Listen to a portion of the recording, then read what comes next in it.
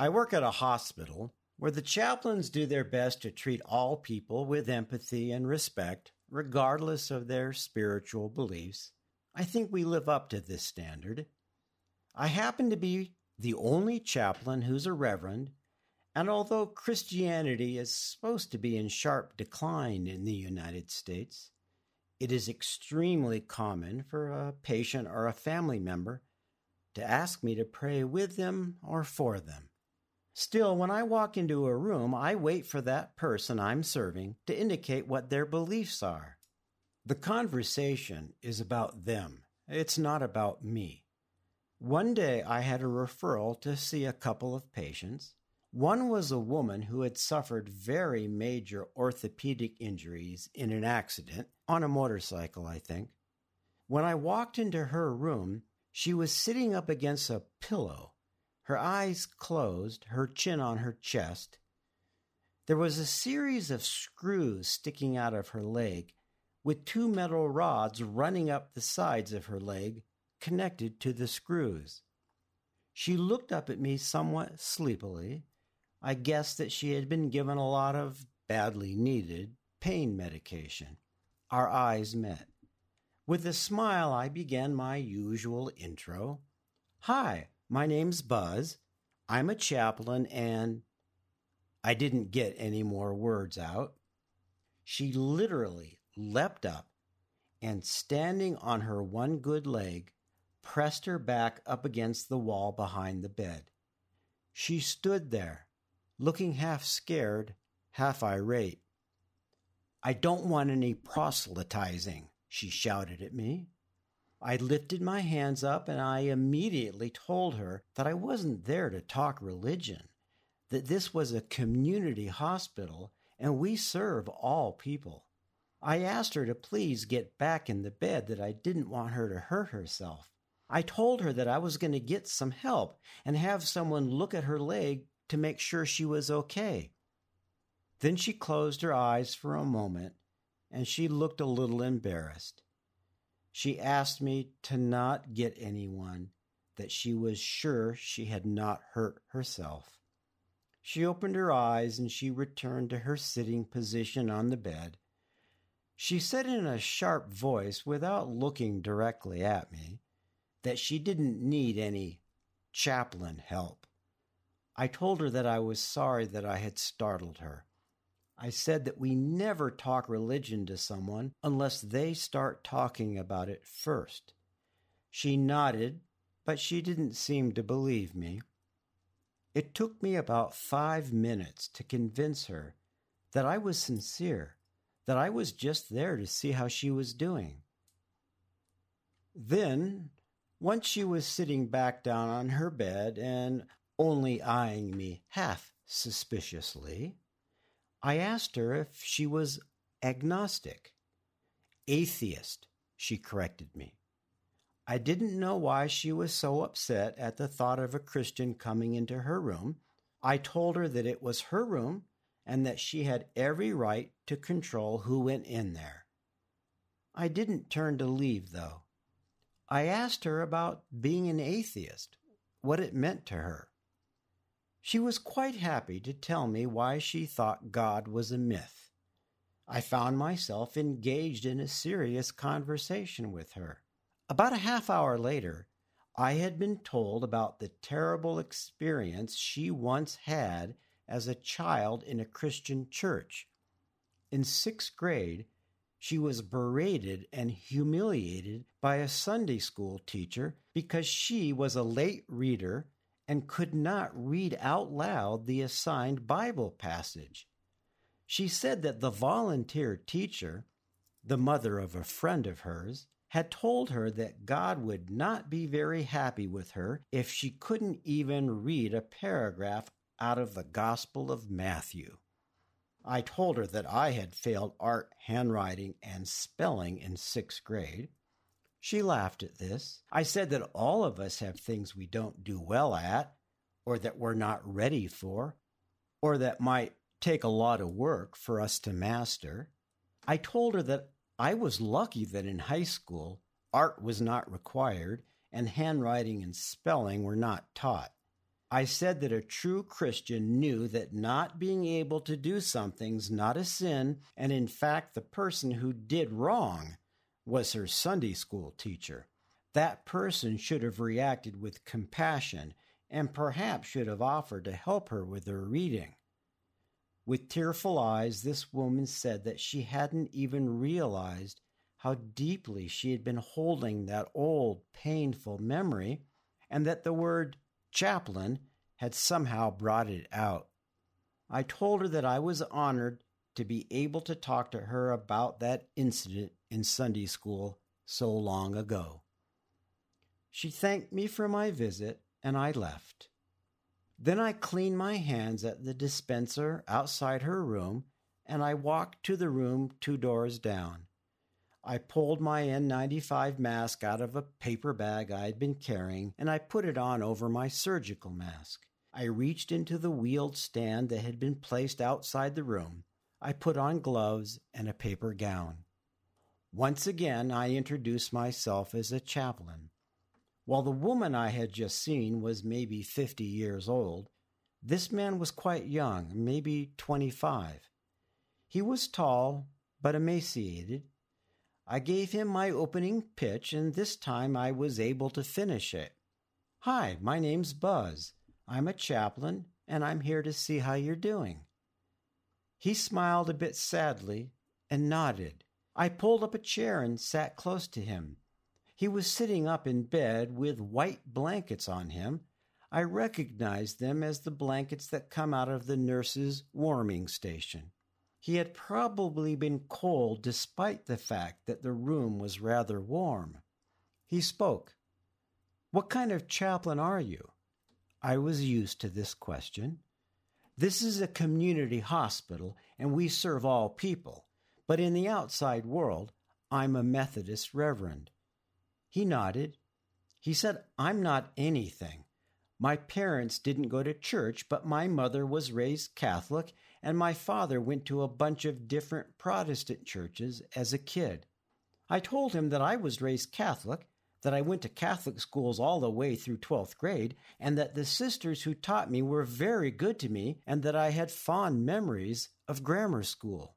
I deliberately chatted with him about nothing for a couple more minutes, letting him relax and get used to my presence. Then he said, "Do you know why I'm in the hospital?" I told him that yes, I knew that he was a cancer patient and that he was going through chemo treatments, and that this was why I had my N95, gloves, and gown on. I didn't want to expose him to anything. He nodded at that.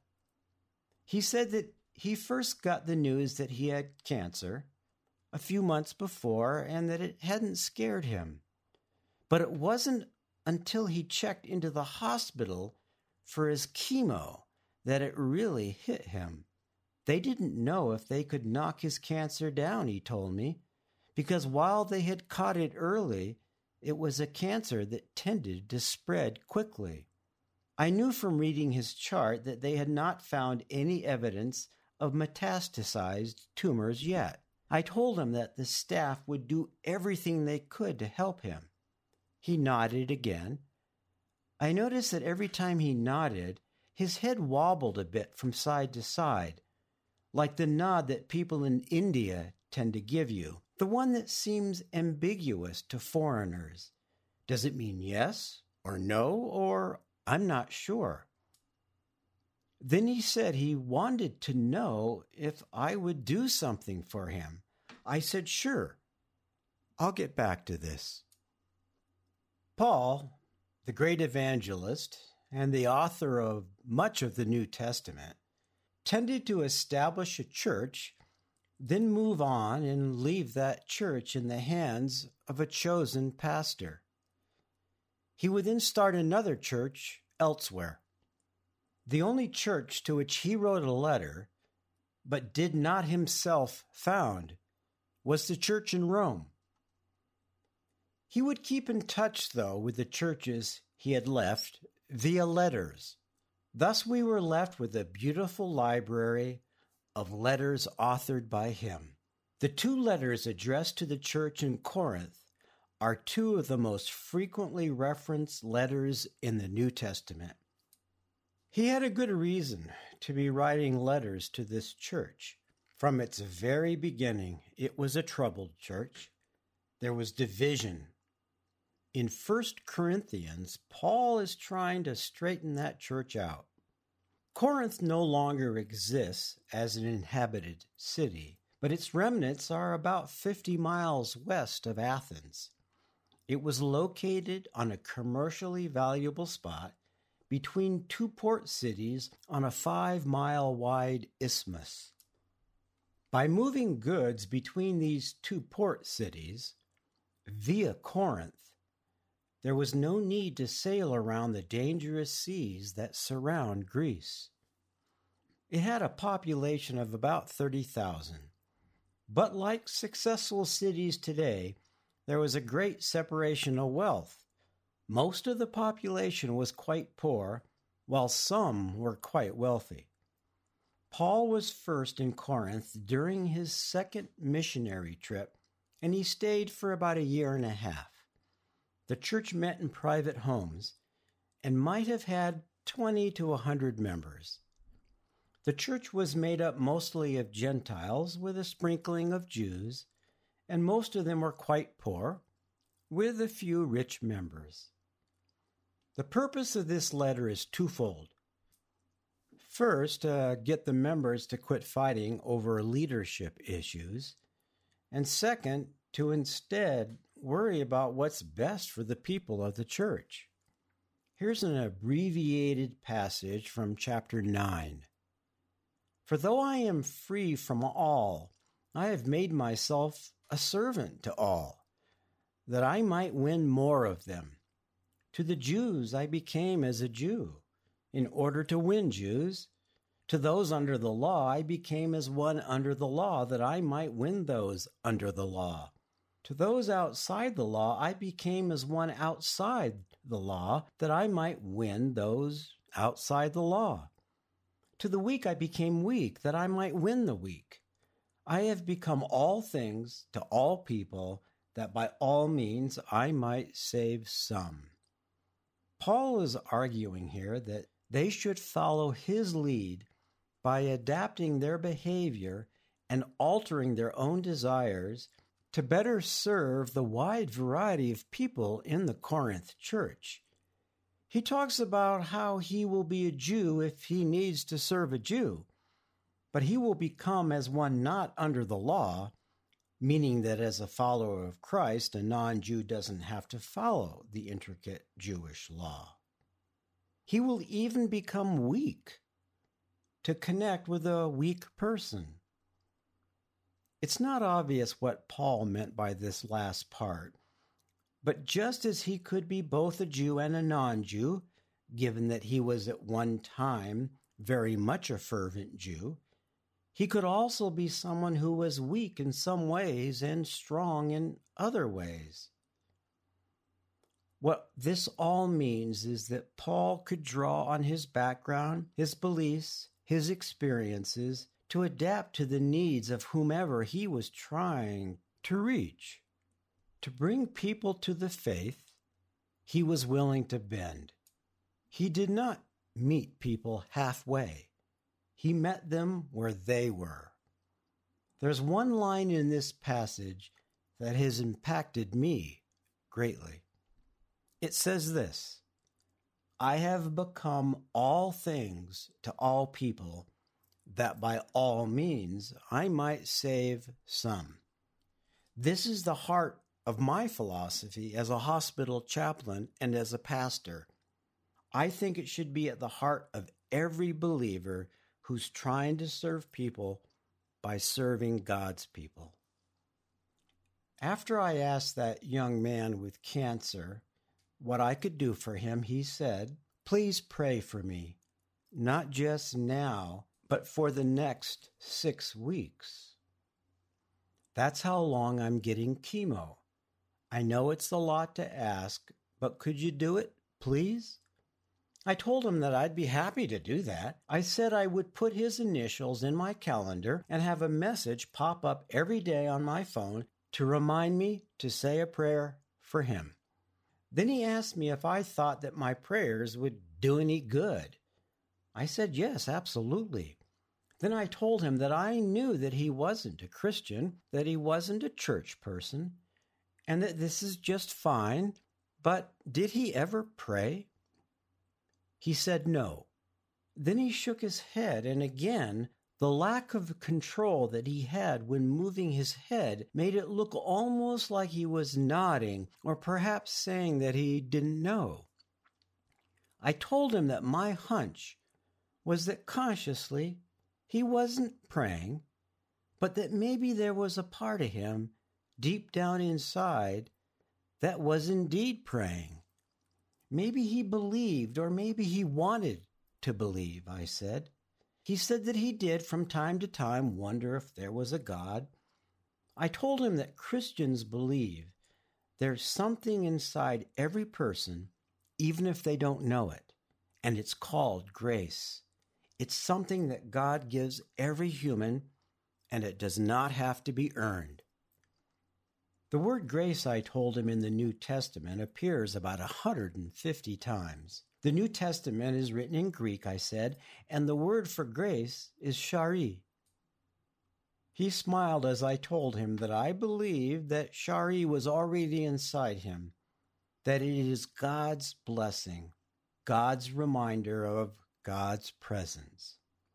Grace, I said, pulls us toward God, and grace keeps us optimistic about life and empathetic toward other people, even in a world that's filled with violence and hatred and anger. I then took his hands in mine and I prayed for healing, for a completely successful series of chemo treatments, for a return to full health, and for a long, joyful life. He then grew sleepy. I stayed until he was deeply asleep, and then I left. I did indeed pray for him for 6 weeks, and I visited him several more times while he was in the hospital getting his chemo treatments. When he was discharged, things looked pretty good. We can all be chaplains. We can treat the people we meet in a way that reflects the grace of God within us. But we do not make people become what we need. That's not how we win them over. We do not make them even meet us halfway. We keep our values, we keep our beliefs, but we become what that person needs. It will never demand that we deny our faith. There is always a way to transform ourselves in the moment, to become a citizen chaplain, while still honoring the truth that we are all made in the image of God. The goal is to serve God's people by being adaptable and accepting, and we never have to be false.